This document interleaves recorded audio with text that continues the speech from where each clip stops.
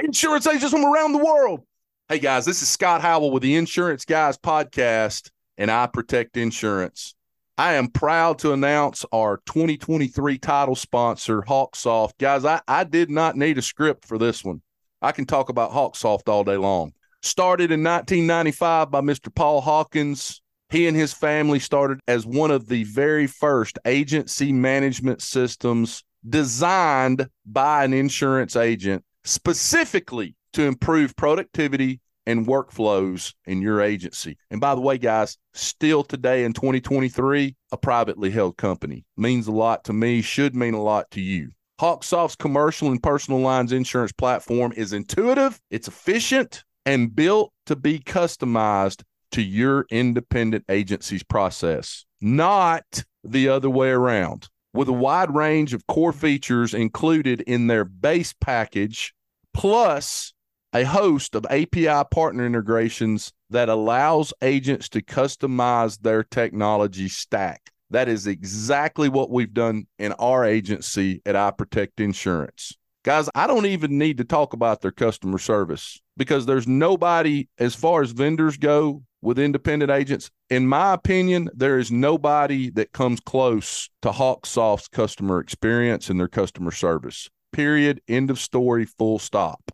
They stand behind their promise. Your investment in HawkSoft will pay for itself in the very first year. Here's what I need you to do, guys. Go to www.hawksoft.com/insurance guys or email them sales@hawksoft.com. Find out why I Protect Insurance, why we use and love the HawkSoft agency management system, and be sure to mention the Insurance Guys podcast. Take care. Hey guys, it's Bradley. I want to tell you about Ascend. Ascend is not just another premium finance company. Ascend will solve all of your agency bill problems through automation of invoicing, premium financing, carrier payables, all the way to the end of the workflow. There's a lot of hidden costs with how you're doing business today. AMSs, CRMs can spend more than half the day chasing down payments, following up on non-pays, getting signatures for financing docs. This leads to an overworked, overwhelmed, unhappy team. And guys, you want your team to be happy. Industry's hard enough as it is. We really need them to be happy. As your agency grows, this issue gets worse and worse, and we typically solve the problem with a little bit of software, but a ton of manpower still involved. With Ascend, you can use a software-first solution and just need a little bit of manpower, allowing you to grow without significant increase in overhead. Ascend automates all of these repetitive payment processes so your team can get back to helping your clients. With Ascend, we've seen non-payment cancellations in our agency go down up to 95%. Teams save more than 20 hours per month when they work with Ascend, and an average of a 75% decrease in payment-related customer questions.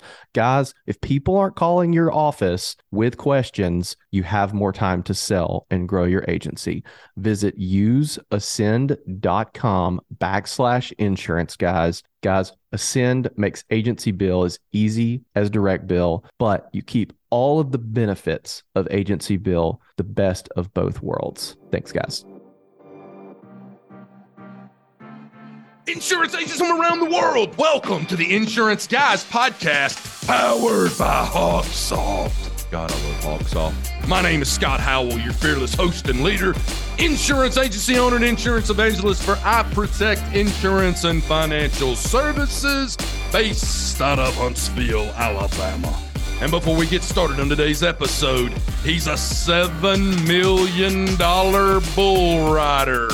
Out of Mobile, Alabama, parade first team All-American, Rivals 5-star recruit.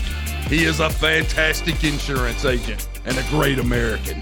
Ladies and gentlemen, please put your hands together and welcome the incomparable Mr. Bradley Flowers. How are you, Bradley? Man, I'm good. Anytime I get to have Chick-fil-A with you and then go right into a podcast, I'm good. Man, I'm telling you what, Bradley's on my same lunch schedule, folks.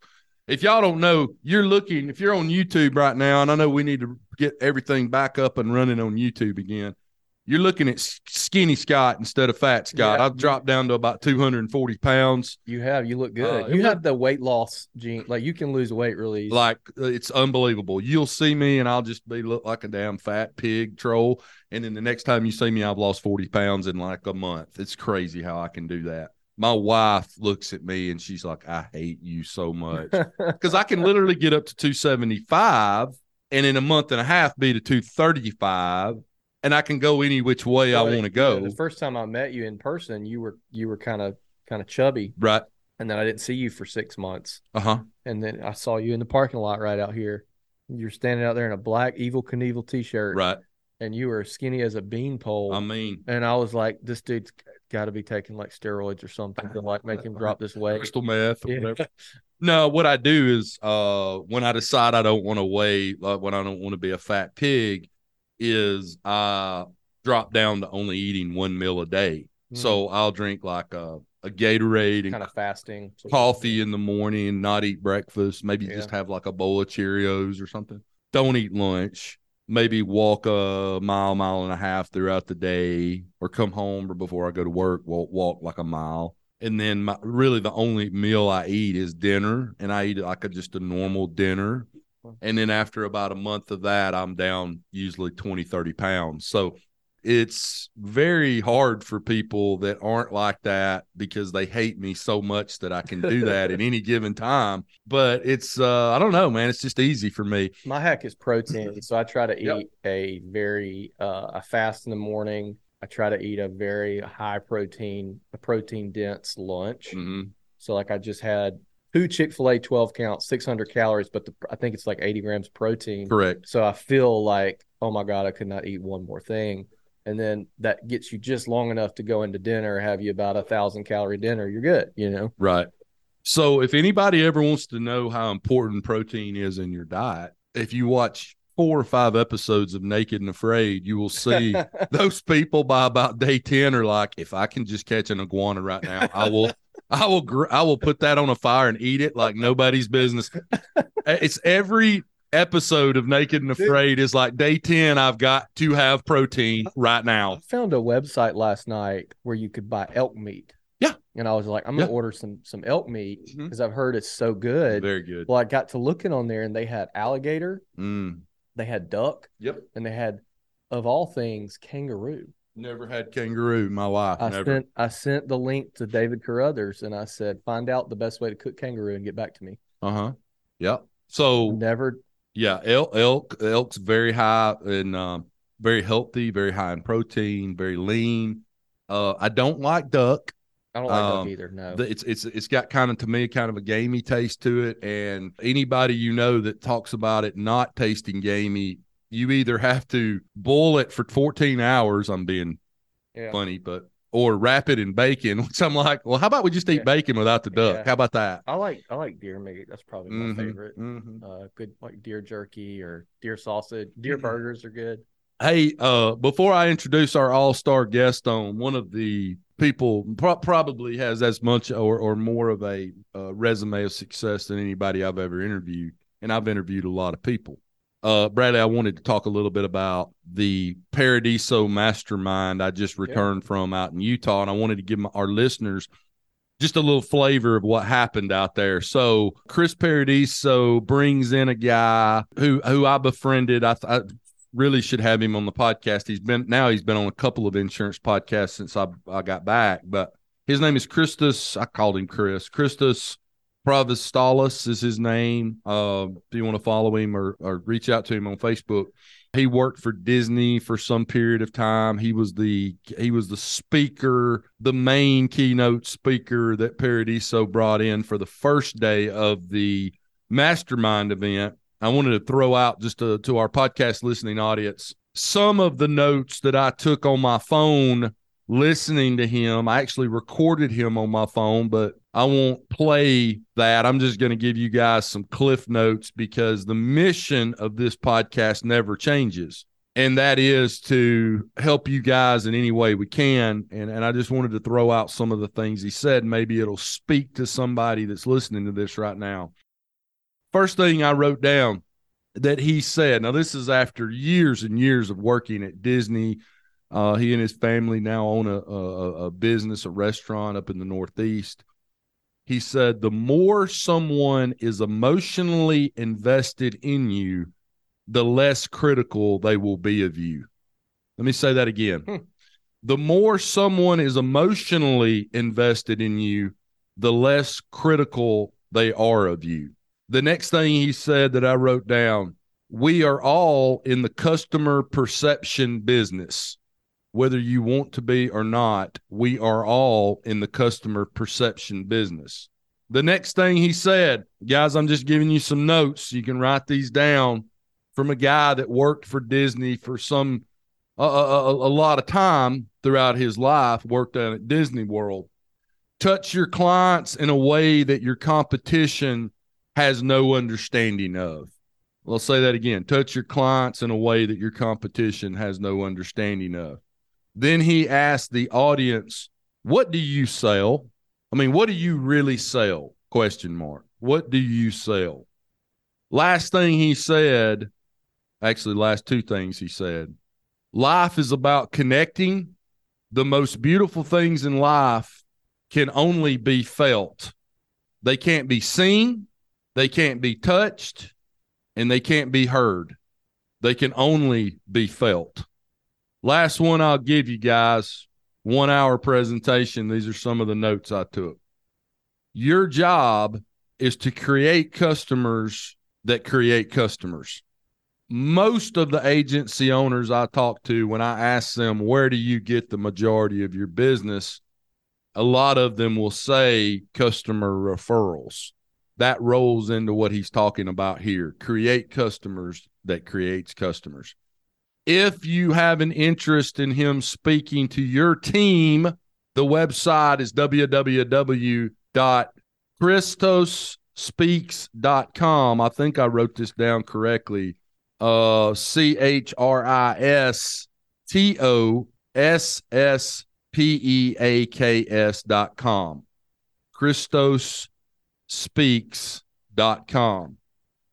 Very reasonably priced. And I think for those of you that could afford it, which is not a ton of money, I know how much it is, but I'm not going to say it on the air. That's for him to talk about. But, if you've got a pretty good size agency, I would seriously consider having him come in and talk to your people. He is very emotionally charged out of the gate. He tells a few stories to begin with that I can promise you'll sit up in your seat when you hear them. But I just wanted to roll through that with you guys for just a minute. Now, let's bring in our all-star guest today. And as I told him, I want to give him the introduction he's always deserved. Ladies and gentlemen, he's originally from Detroit, Michigan, and he currently resides in San Antonio, Texas. He is married to the beautiful Tracy, and they have 4 boys ranging in age from 16 down to 4. Boy, I'm glad I'm out of that game now. He's a graduate of the University of Michigan, earning a bachelor's degree of literature, and from the University of Chicago with an MBA from the School of Business. He has been in his past life, and I'm not going to roll through all of his accomplishments. They're too many to even mention, but I'm going to give you 2 that are going to make you turn the volume up on your radio here in just a second. He was the regional executive vice president for the West region for the largest insurance agency in the United States of America, Acrisure. He has been the regional executive vice president for the West region for Acrisure. He has also been the president of agency operations for PCF Insurance Services. And today, he is the founder and CEO of Fidelis Advisors. Ladies and gentlemen, it is my profound honor to introduce to you first-time guest on the IGP, but I can promise you it will not be his last, Mr. Robert William Smith. How you doing, Rob? Guys, thanks for having me. Man, thank you for being here. I appreciate you being on the show.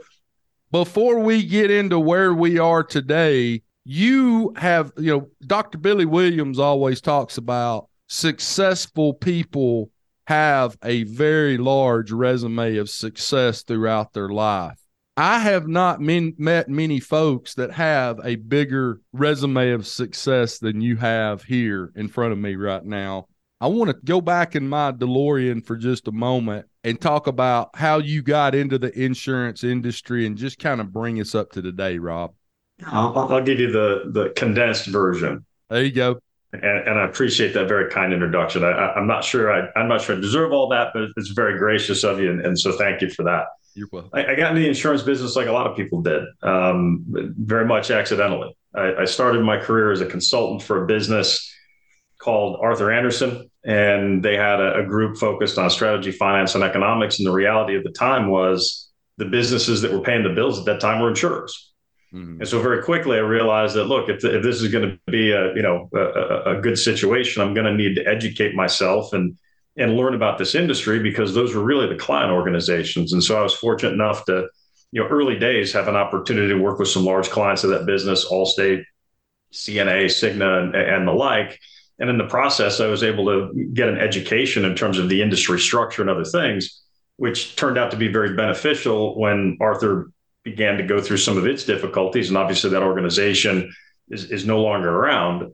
But some of the people that they brought in from the industry, people that actually were practitioners in the industry, to try to educate the little consultants running around building these outrageous sums for Arthur, to make sure that we had proper context and that we actually had the language of the business. We understood something about it. Fortunately for me, and they were kind enough to kind of steer and guide me early days. And that's how I wound up initially going to work for Marsh out of Chicago. And so I spent a good period of my career, about 14 years, working in what you might call that big institutional range, Marsh, Aon, and for a hot minute, Wells Fargo.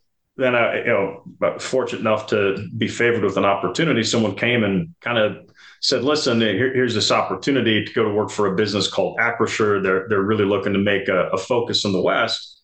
At that time, I lived in Southern California, and so for a minute, I thought they were looking at the wrong guy. I thought they wanted some crop insurance expert from the old Wells Fargo Insurance. I'm like, guys, I don't know much about the ag space, and they said, no, it's just a name. And let's wind through it a little bit. Let's understand kind of this proposition, this at the time, not any longer today, but at the time, very much an alternative business model.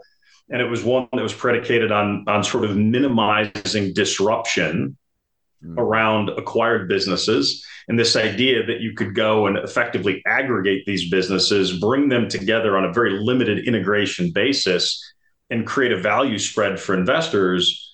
And the belief, or the prevailing belief at that time, was as long as you're aligning incentives with those operators, with those businesses that are being acquired, is that they will perform and have every reason to continue to perform.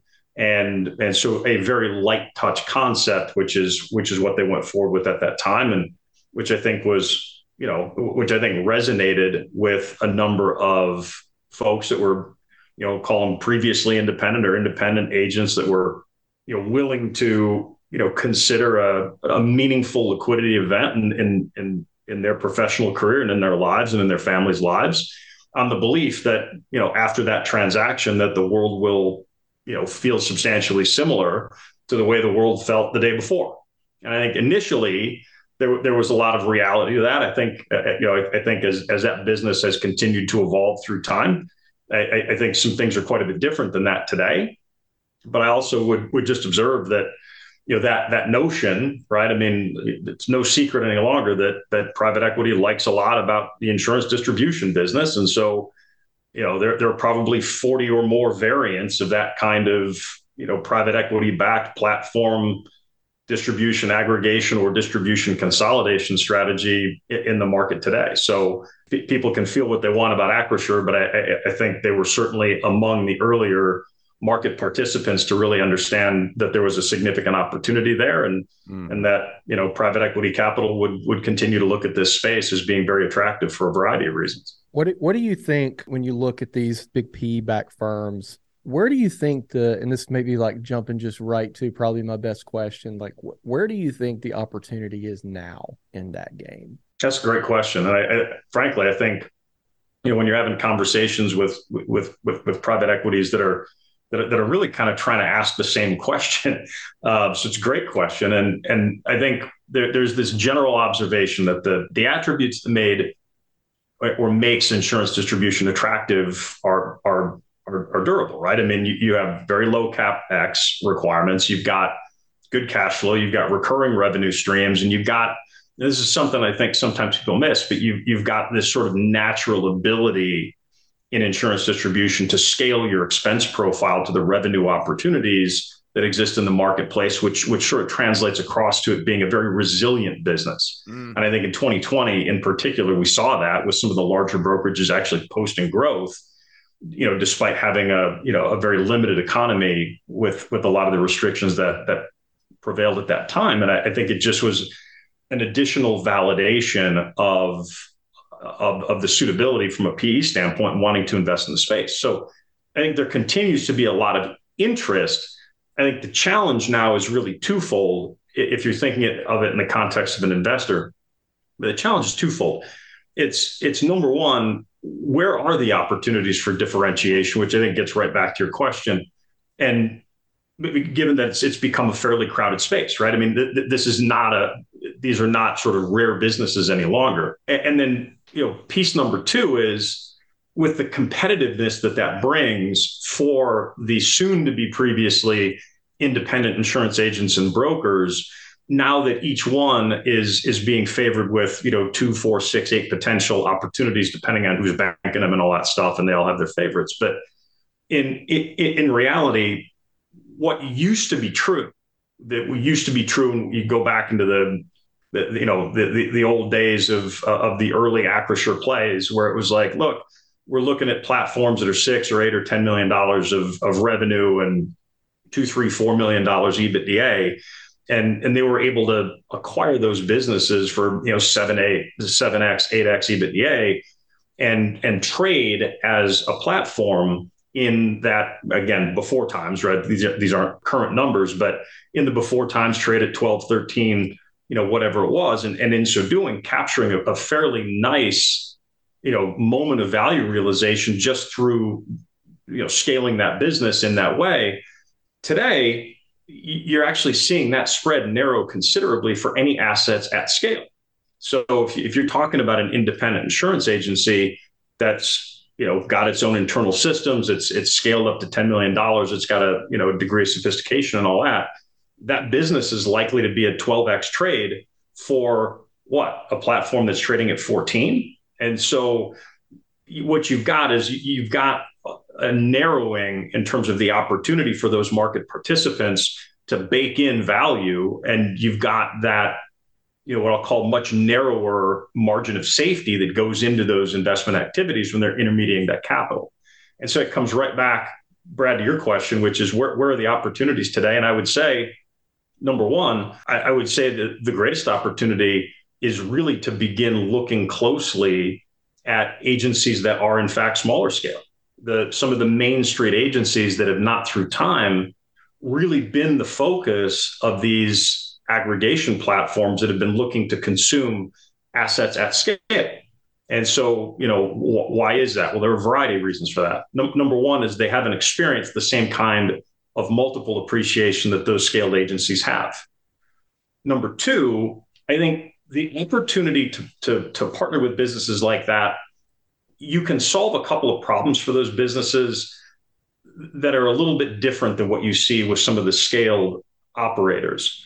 So you think about what level of exposure, access to technology have they really had? If you're talking about a $500,000 or $1 million business, are they able to effectively consume those technologies and internalize them? Or given their scale, have they been able to, can they go hire somebody to do that kind of work if they themselves are not the person that is expert in understanding how to bring or incorporate technology into their business?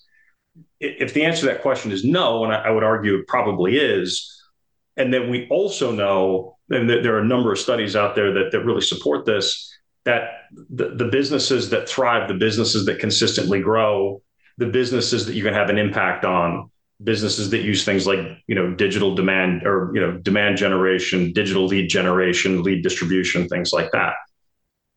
A platform can bring that to these smaller operators in a way that's efficient for them, that would bias that population towards success and growth. Another way to think of it is, the potential, the role of technology in achieving automation or more efficient outcomes within the agency environment themselves. Again, not something incredibly accessible to those businesses as independents, but if you are able to bring something like that forward, make it in a sort of a digestible package or something that a smaller operator can efficiently internalize, I think that's where the greatest opportunity to participate in this business is today. Create a virtuous ecosystem that actually biases the outcomes for these smaller operators. So that not only do you get that sort of margin of safety on the investment side, right? You're coming in a lower multiple environment than would otherwise be the case at scale, but you have this tremendous opportunity to actually influence the performance of these businesses, right? And to do it in a way that actually creates a lot of value just based on performance, as opposed to just trying to play financial games. Well, hello there. Guys, excuse me for interrupting your regularly scheduled podcast, but I'm here today to get you out of aggregator and cluster jail. This may be the most important message I've ever delivered on the Insurance Guys podcast. Guys, are you a member of a cluster or an aggregator? Does your contract have exit fees, termination payments, buyback provisions? It's time to get your freedom back and do what we did here at I Protect Insurance. Join the AC, the future of aggregators in our industry.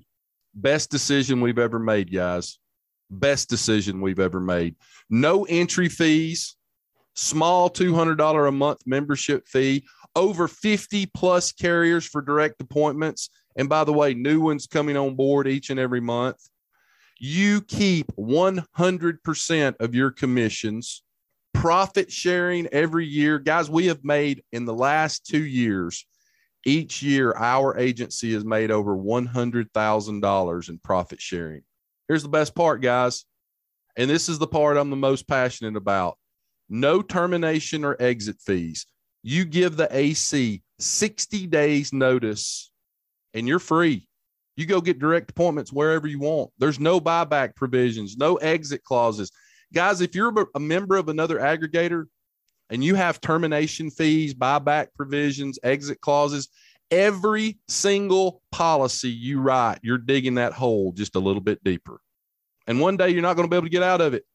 It's going to be too much. You're going to be taking out a second mortgage on your home to try to get out of a cluster group. Unbelievable. Guys, go to acfree.org. That's acfree.org and register. Find out why over 650 agencies and $3 billion in premium have chosen the AC.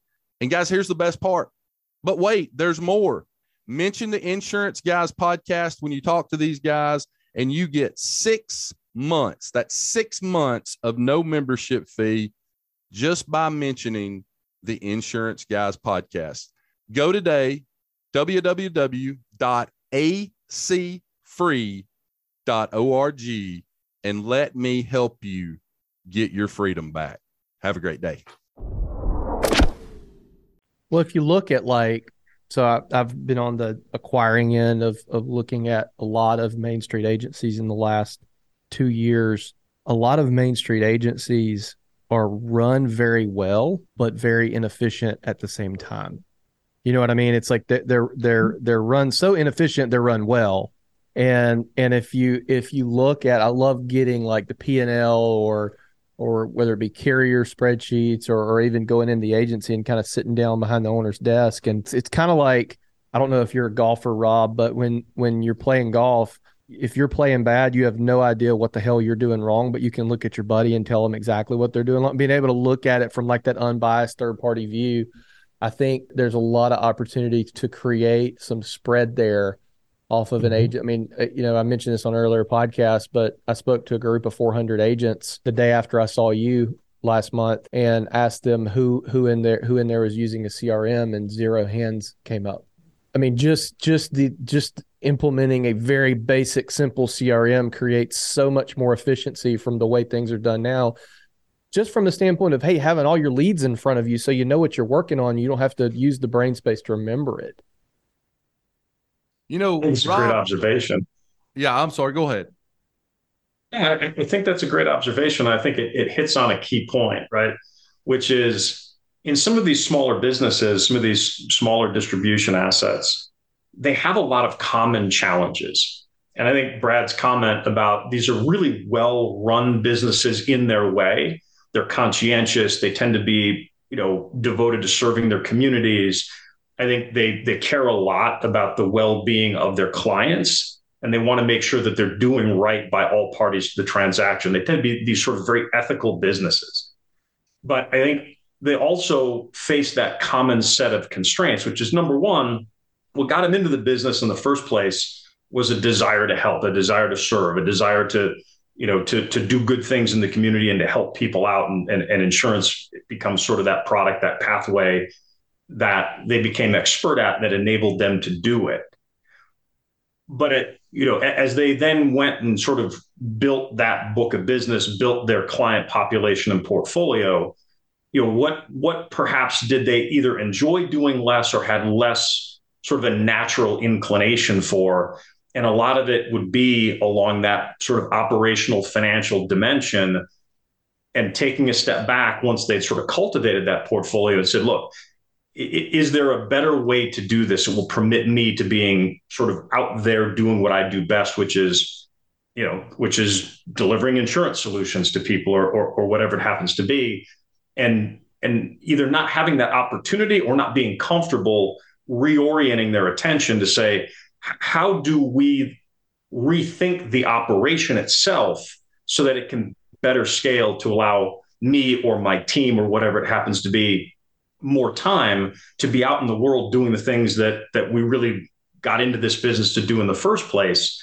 And so you get a lot of that sort of duct taping in the back office environment just to try to survive that next day, as opposed to really having the capacity or even necessarily having the orientation or expertise to go build in those things. And to your point, Brad, I mean, I think we've probably shared a lot of common experiences. Those businesses that gear towards CRM and then has some kind of baseline sensible integration where the CRM can feed the financial system, feed the policy or agency management system, whatever it is.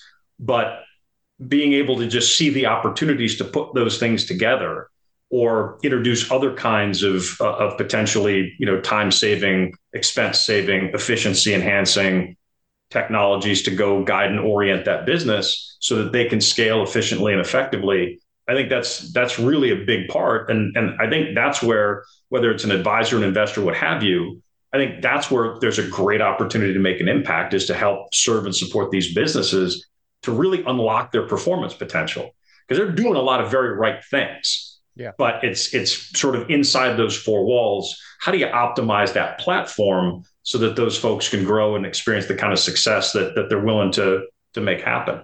Absolutely. What you just described a few minutes ago about challenges and opportunities relative to growth with companies like Hub, PCF, Acrisure, I'm kind of the perfect model of that within my agency, our agency at iProtect, because I have published an article where I talk about I'm 51 years old. I would like to retire at age 60. My agency is very forward thinking relative to technology, robotic automation, CRM, AMS. My agency force is young. I have a 16-year commercial account manager who's only like 37 years old, like started when she was like 20, 21 with one of the largest agencies in the state of Alabama, maybe the largest agency in the state of Alabama.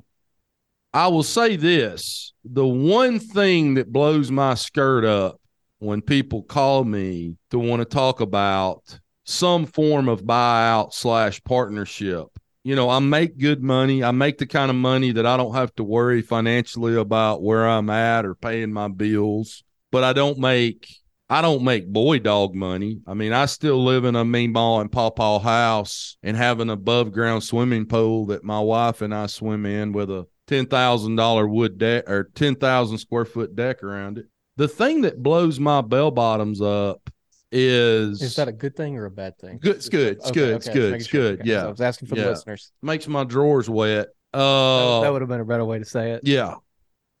Is because I'm that perfect example. If you want to look up the Merriam-Webster dictionary of who you're talking about relative to the next opportunity for these guys at about $1.5 million, $1.7 million in revenue a year would be the opportunity to partner with a larger organization simply from the standpoint of giving me more resources and better resources for our niche of business that would allow us to, without saying, I mean, I guess I am saying it, have more horsepower behind us from both a people standpoint and a carrier standpoint of never having to worry about walking into a meeting or having a request for proposal come across my desk and have to worry about whether we got the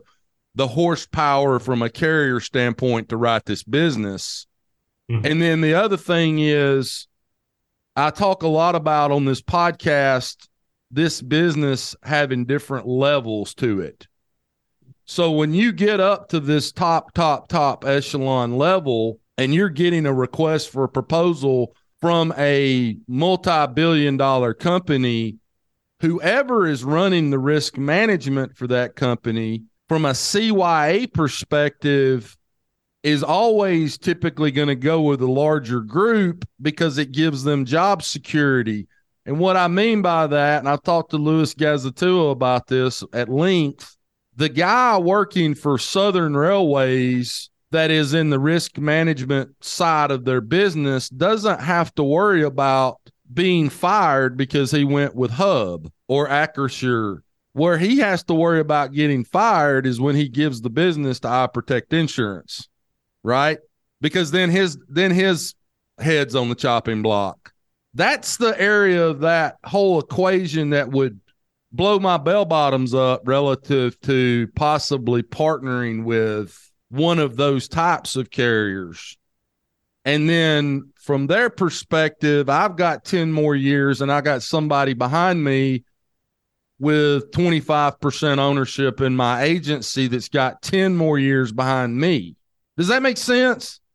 Makes total sense. I think the great observation, right, is you think about those businesses that have some scale, that have some size and the perception of depth. And I would even go past, the Acrisures of the world. And, there was an old expression that, people were, looking at opportunities and trying to figure out where to claw business away from Marsh. And one of the greatest advantages they had was just what you just described, right? Which is no one ever gets fired for picking Marsh. It's the conventional choice. Correct. And so that even if something goes horribly wrong in terms of the service or the placement of the product, whatever it happens to be, but you went with you did the conventional thing. Correct. So you're not worried about having to take the heat for making an unconventional choice, even if you're really targeting out a certain kind of expertise. And it does make the case, especially when you're thinking about some of those, as a smaller organization or a smaller practitioner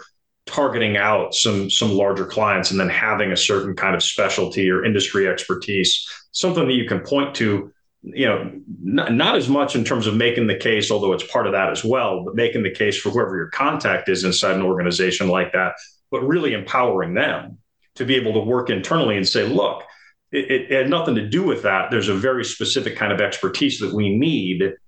And when we go with this firm, you're going to get not only the firm, you're going to get the guy or the gal, you're going to get the access to the market that demands that kind of expertise. Right. And so using a quote unquote boutique, right, can actually be a very appropriate, very wise choice. And so I think there's that aspect of it. Right. But I think you made a very good observation, just saying, look, I mean, one of the value propositions, one of the plays around some kind of either accepting the offer and becoming a part of one of those larger organizations, right? Furnishing your business into it, or even potentially, and I think this is a great possibility or potential that I think agents might wish to consider. I think they should consider it, and we can get into, sort of the value exchange and who captures it. But it is that idea of look, if I'm part of a larger consolidated block, whatever that means and whatever form that takes, it's really helping me get all of the things that I need to ultimately be successful. And what's someone going to need to be successful? Again, there's a pretty high correlation between sophistication around demand generation, digital marketing, digital lead generation, distribution, all that stuff correlates pretty strongly towards actually experiencing organic growth if it's done well. Right. Having access to some kind of enterprise level program that offers that back out to all of the distribution assets and all of the partners inside whatever ecosystem like that looks like. And piece number 2 is access to markets, right? So the ability to trade on a fairly broad basis and the ability to actually extract market forward economics is not a small thing.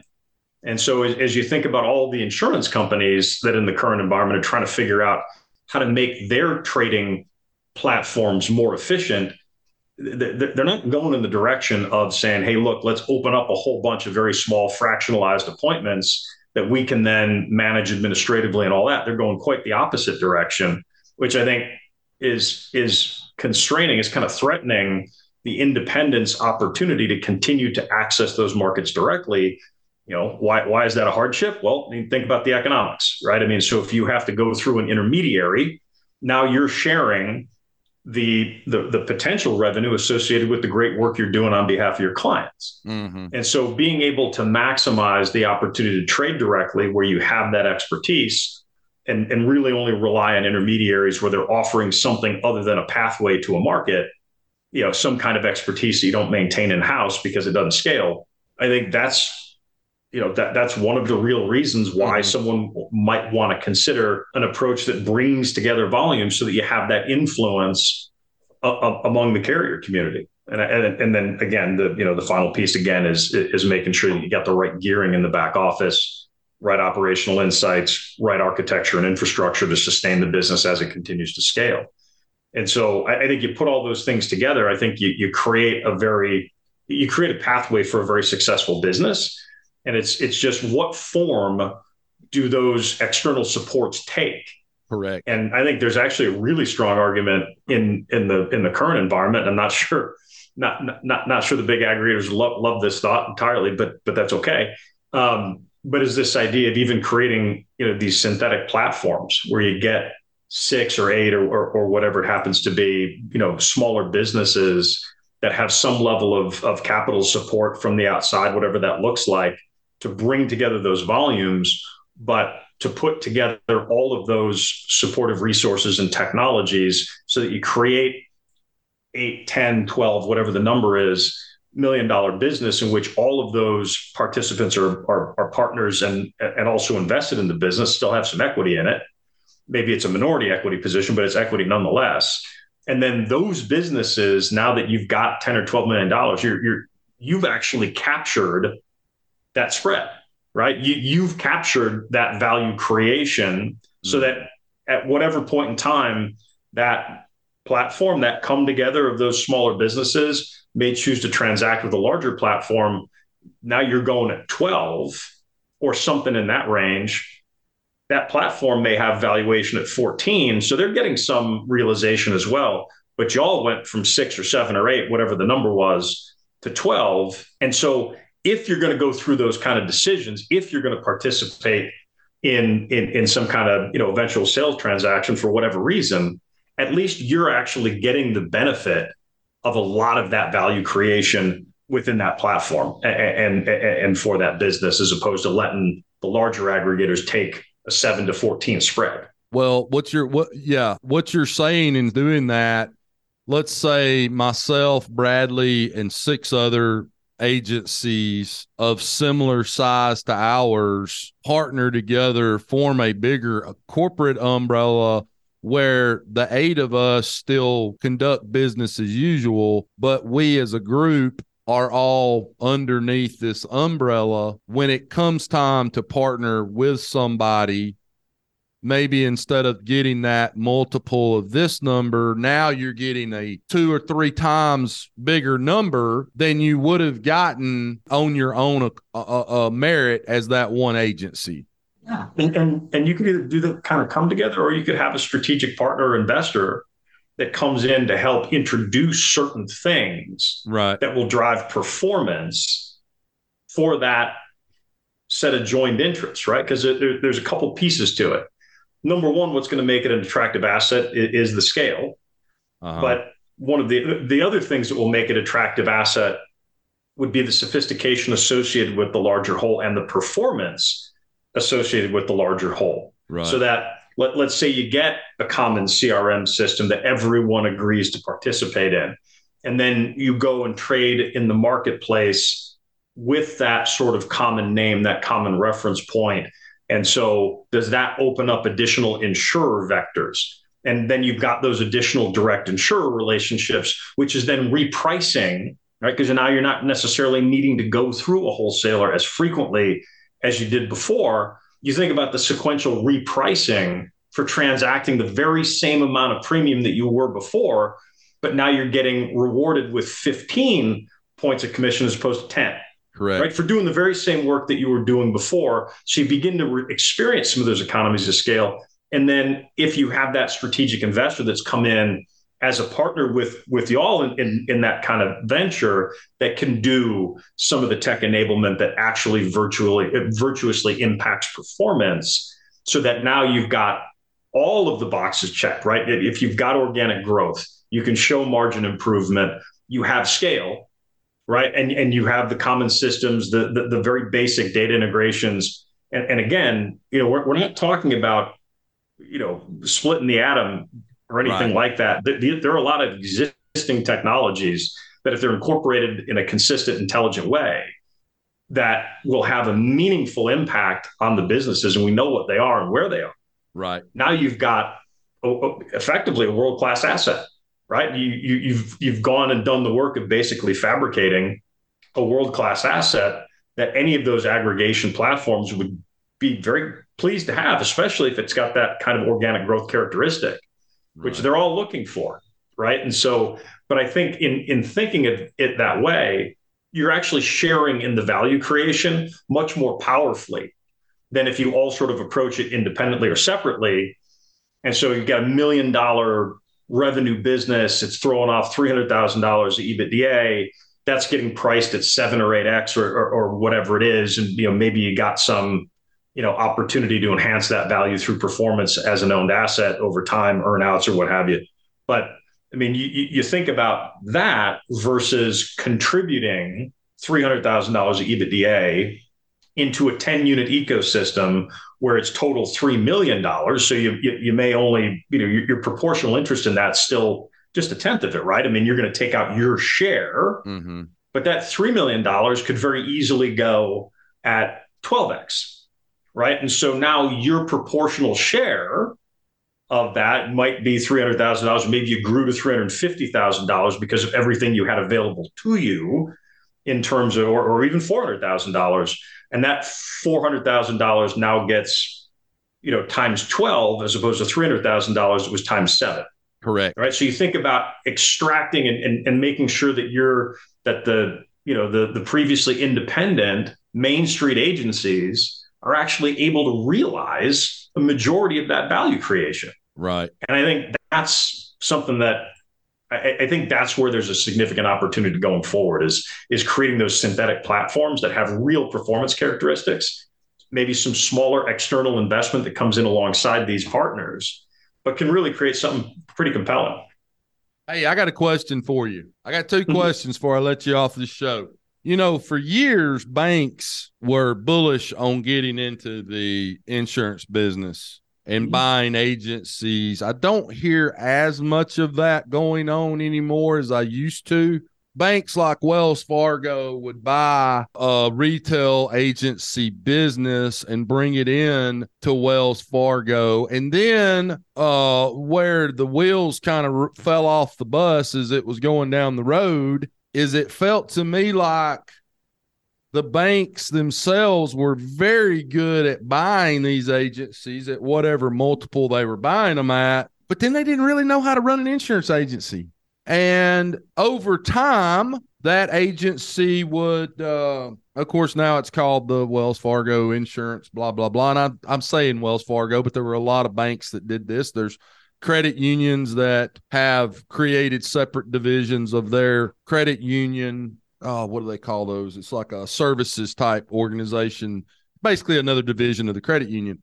But all of these organizations in the financial advisory type scenario, really good at buying agencies, really bad at running them. They just don't understand that world. What happens too is, and this is what happens with like these real estate.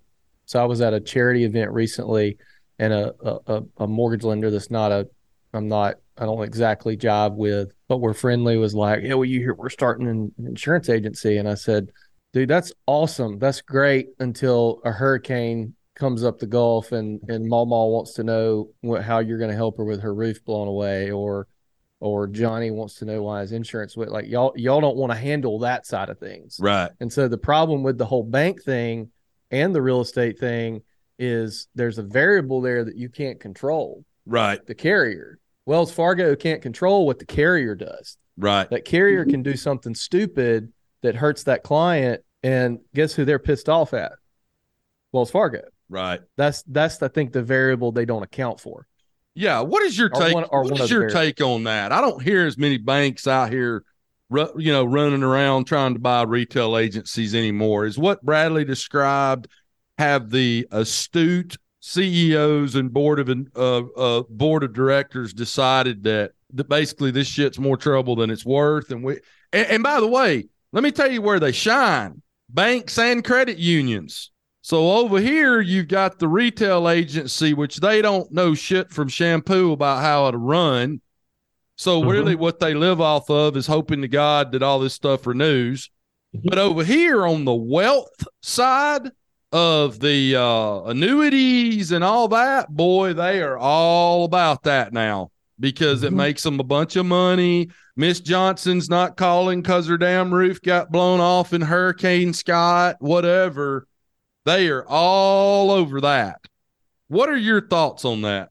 And then I got one more question. It's going to be a bomb I'm going to drop on you. I can't wait. I think a couple of things, right? And it's interesting. So I've got a couple of different perspectives on it. One was from being on the inside. You had Wells Fargo, which made a series of investments. Yep. But they also, so they weren't alone in that regard, right? I mean, Wachovia had already done the Palmer and Kay transaction, which became part of that ecosystem when, in the financial crisis, Wells Fargo sort of picked up the Wachovia assets, right? And so you had some of the legacy, they got ABD that way. There was another bank in Northern California, I forget which one it was, but that they consumed. And so they're sitting there. The banks are still, sitting there developing the economies of scale and picking up insurance brokers in that process because those banks had made those decisions. So it was fairly commonplace. But what I would tell you is, and I'll make it specific to the Wells ecosystem first, but I think it generalizes, which was in their minds, they have a financial relationship with their clients, and that this would become just another offering that they would intermediate through the channels that they had. And so in the Wells world, they're looking for this asset to do what? I mean, theoretically be a source of organic growth and all that. And it would be this very natural kind of cross-sell opportunity, which, again, I mean, there are a lot more theories around cross-sell than there are actual things that produce a cross-sell environment. Listen, you and I both know when it comes to retail insurance agencies, there's a whole lot of things said that are a whole hell of a lot easier to say than to do. Yeah, a lot of great theories out there. Right? A lot of great theories out there. But the reality was, in the Wells ecosystem, they had 84 different product groups that were all being intermediated through one customer relationship manager. Correct. And so those businesses are then ultimately competing for shelf space on that relational strangle point. And could you wind up in a world where someone formed effective internal relationships, where someone had done something good for a particular client that reflected well, and so you had the unusual outcome where someone really was responsive to trying to advance? Sure, yep. You could have that, but the reality was that the insurance asset was largely left to its own devices to try to generate organic growth, as if they weren't bank owned at all. 100%. And you would have found that the cross sell intersection was really rather minimal. Yes. And for a number of different reasons, right? So let's start with the biggest turnover in any bank or credit union is the tellers. So what you find is about every 30 days in every bank branch, because of the high teller turnover, who would be that person's point of contact when they stand in line, you had to go retrain the new group of tellers on saying, hey, who you got your insurance with? Well, we've got, you sure I'm going with that? Then you've got all the financial legal laws related to FINRA, and you've got certain people within the bank that are going, guys, we're going to get in a bunch of damn trouble if we do it different over here with our insurance department. And so you've got that competing thing. There's about 10 different things that make up that pot of chili. Please go on. No, you're right. And that's exactly where I was going. Is the other thing is the banks are in a highly regulated environment. Not to say that insurance isn't, but it's a highly restrictive, regulated environment. You want to take your client to a baseball game and buy him a hot dog, and next thing you know, you're going to get an OFAC questionnaire. Correct. And so the heightened level of compliance that goes on in the environment, it just, I get the theory, right? I mean, they're fundamentally financial products, and you already have a predetermined distribution channel. But and listen, to your point, when we started this, when you look at it at face value and you think, okay, we've already got captured Mr. Johnson and Miss Johnson's stuff. Why not start or buy an independent or an agency or create one? And the word I was trying to find earlier was with credit unions, a CUSO, a credit union service organization, where they basically start an insurance agency that is basically a division of that credit union. On the face, this looks like a no-brainer. It's like, man, we got to do this. We're all going to get rich because we've already got all this stuff over here. It's an easy cross sell. This should just be a layup. But it never works that way, brother. The other thing, too, is harm. I mean, you think about the kind of records that are kept in the context of a banking relationship and the kind of systems that support that. If you want to be able to do any of this stuff efficiently or at scale, you've got to create some kind of harmonization between the products and the systems through which those products are recorded and transacted and all the stuff that takes place in a traditional insurance agency environment. And then, you try to find those intersections with the bank's core systems, and there aren't any, right? And so, again, I mean, on paper sounds sort of right, Perfect. right? You've got these pre-existing relationships. You want to, one of the things they always used to say is you want to broaden the share of the wallet and all the stuff. And we want to be the one-stop shop for all of their financial products, 100%. transactions, and needs. It sounds great. I'm sure a kid could write up a really good business case summary for it in grad school. And it works, except for that it doesn't.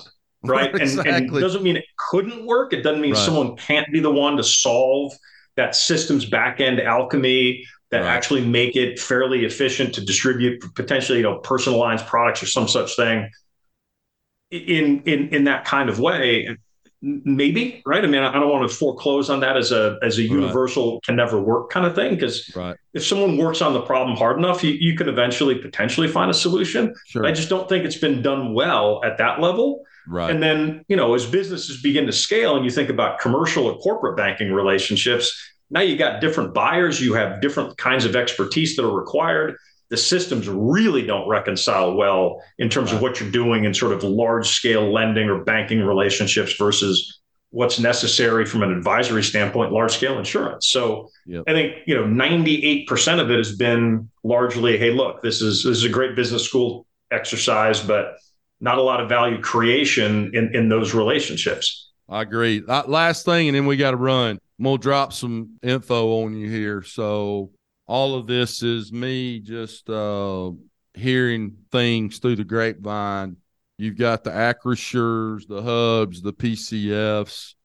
PCF seemed to be a year and a half ago, 2 years ago. They were the Kentucky Derby winner on gobbling up mergers and acquisitions and gaining steam and running at a rate that it was hard for everybody to keep up with. And then interest rates go up, the environment changes relative to the economy. And a few months after hearing some of the things I heard, you all of a sudden hear that they've laid off 55 people, that they've brought in an additional investment group that has pumped money into PCF.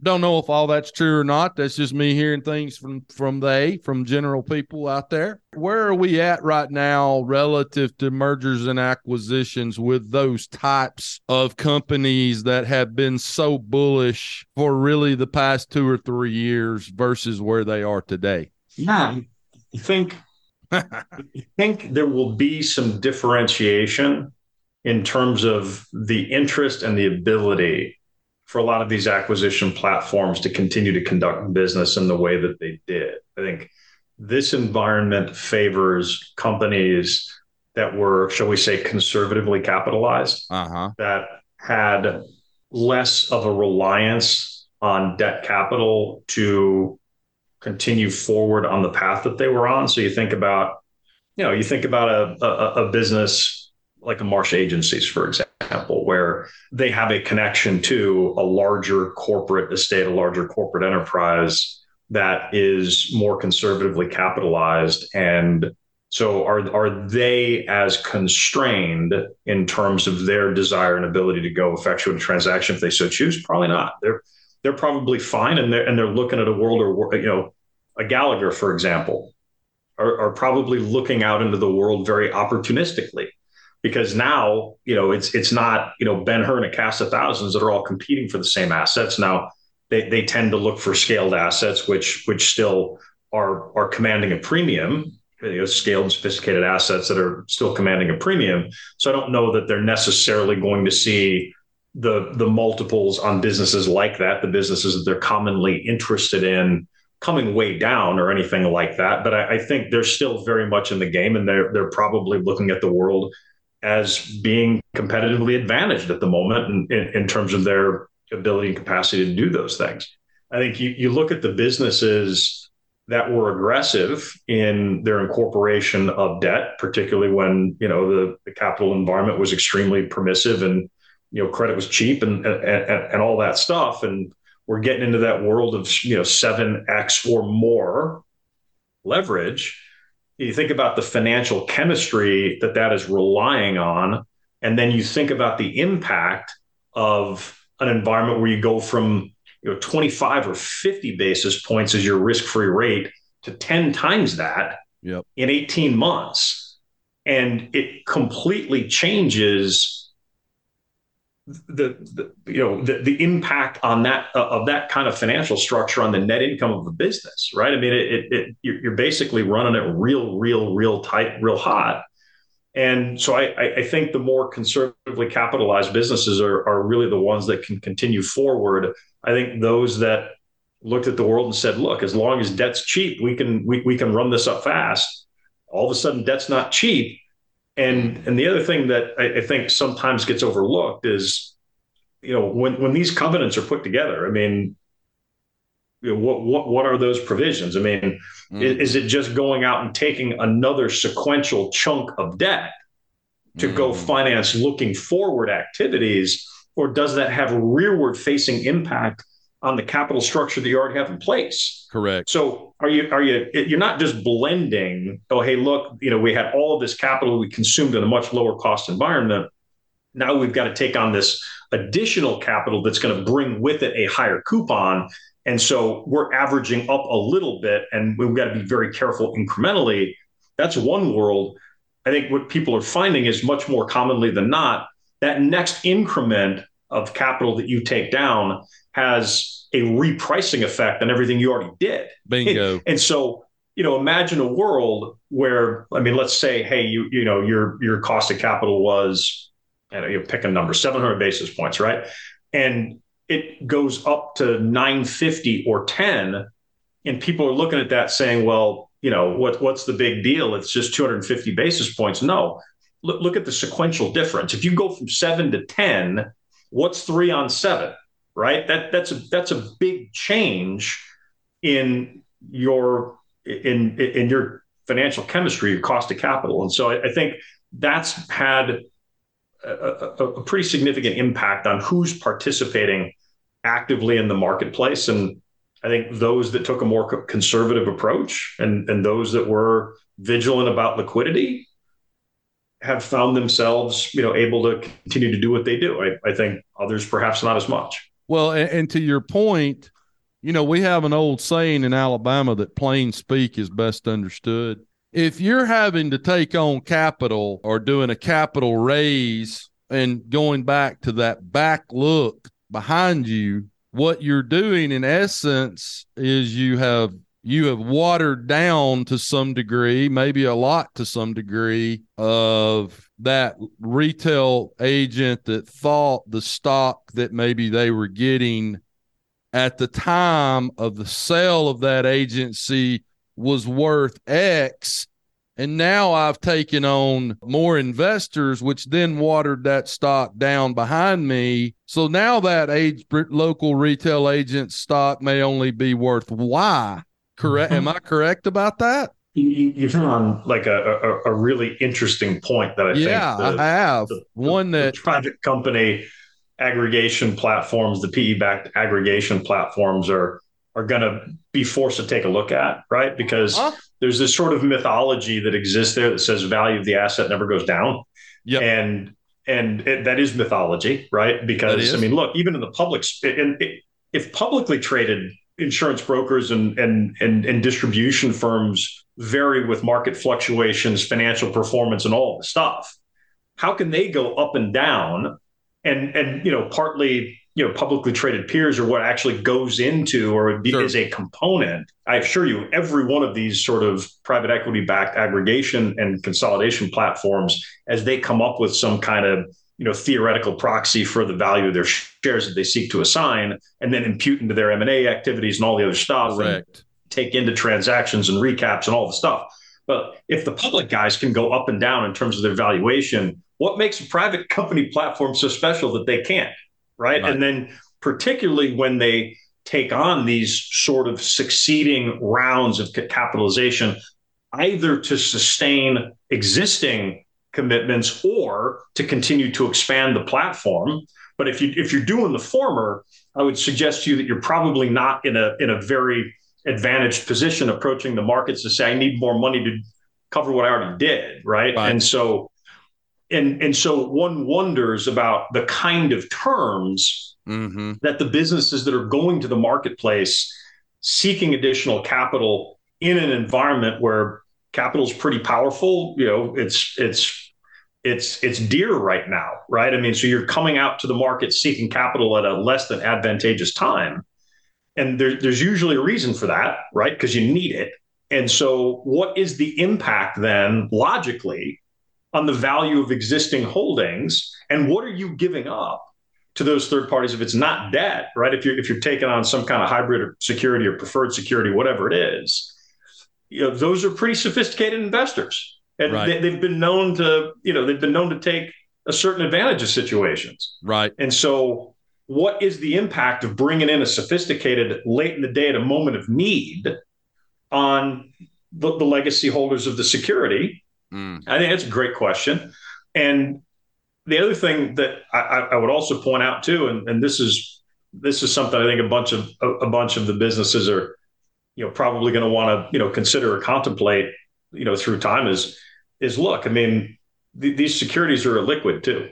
You know what I mean? So I mean, the potential there, I mean, certain of the models you probably heard some fuss about, okay, but I didn't intend to do this for another 20 years. And now I'm holding this sort of illiquid, lottery ticket.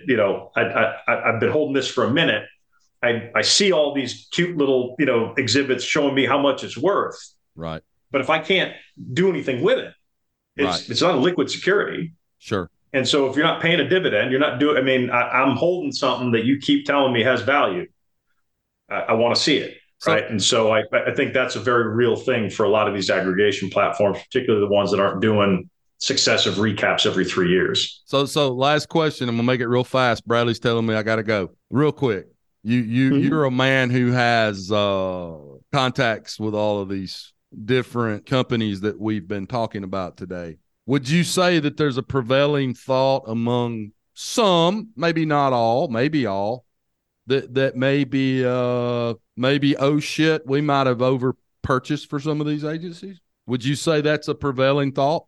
I don't know if there's the belief that they necessarily overpaid, that aggregators necessarily overpaid for specific assets. I think there's probably the prevailing belief that with all of these platforms running around, trying to compete to consume businesses as fast as they can, that there probably was not, that there was indiscriminate transaction activity occurring. And everyone's sitting there saying the same thing. So they can't all be telling the truth, right? Everyone's saying we only buy the best agencies. We get a discount because we're such an impressive platform that people are just knocking our doors down. So we get the best assets cheaper than anybody else. But if all 40 of you are saying the same thing, then that math doesn't square. So in reality, people were seeking scale, right? And they got that investment capital that was seeking a rate of return. And there are all these opportunities to potentially do really cool and interesting things with all of these businesses that you acquired. But keep in mind, it's the downside of third-party investment capital is saying, look, you're buying this portfolio of assets on average at, pick a number, 33 EBITDA margin. I'm really not interested in your contribution to that, taking it down to 28 EBITDA margin by making all kinds of investments. If you think that's really neat, you can develop some kind of super compelling portfolio based on your intersection with that portfolio. Do it on the next guy's watch, because I'm not real interested in watching my margin environment be degraded by 5% because you're telling me 5 years from now it's going to make a whole differentiated asset that's far superior to anything else in the marketplace. Do it on the next guy's watch. Yeah. Right. So that's always the challenge, that sort of trade-off, that coordination challenge, which is whichever investment pot you're in at that moment in time, it's get the capital deployed, get the assets in. There's a certain ravenousness that then goes into that market environment with 40 of these platforms running around trying to do similar things. And it just calls into question whether or not there was a whole lot of discernment and a whole lot of discipline around a really targeted, coherent investment strategy. Mm-hmm. And I think if the suspicion is, hey, they're all saying they only got the best assets that perfectly fit their ecosystem and they paid less than everyone else would have had to pay for it, all 40 of them can't be telling the same story at the same time and have it all be right. Right. And so were some better and some worse in terms of really discerning and getting value for the capital they were intermediating and being consistent, being disciplined, going towards the deals that made sense for them and away from others. I think people think that probably wasn't always true. They're probably right. Yeah. Rob, I got to run.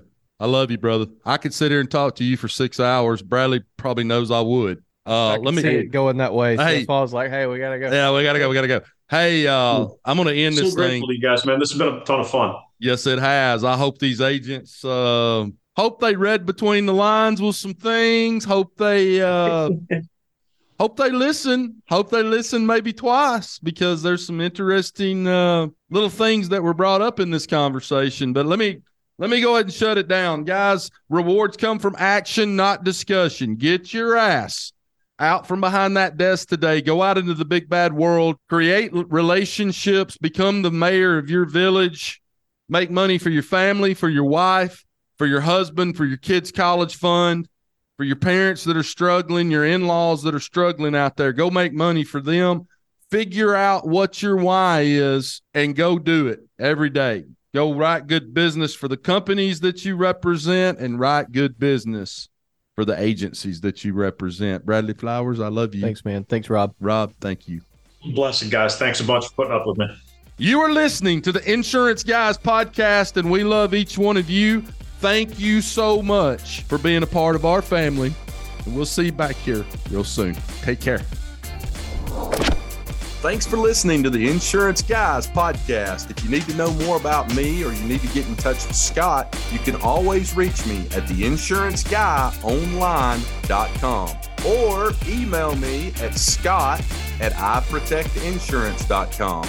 And if you need to get in touch with Mr. Bradley Flowers, go to portalinsurance.com or email him at bradley@portalinsurance.com. Guys, we love you. Thank you so much for listening to our show and being a part of our family.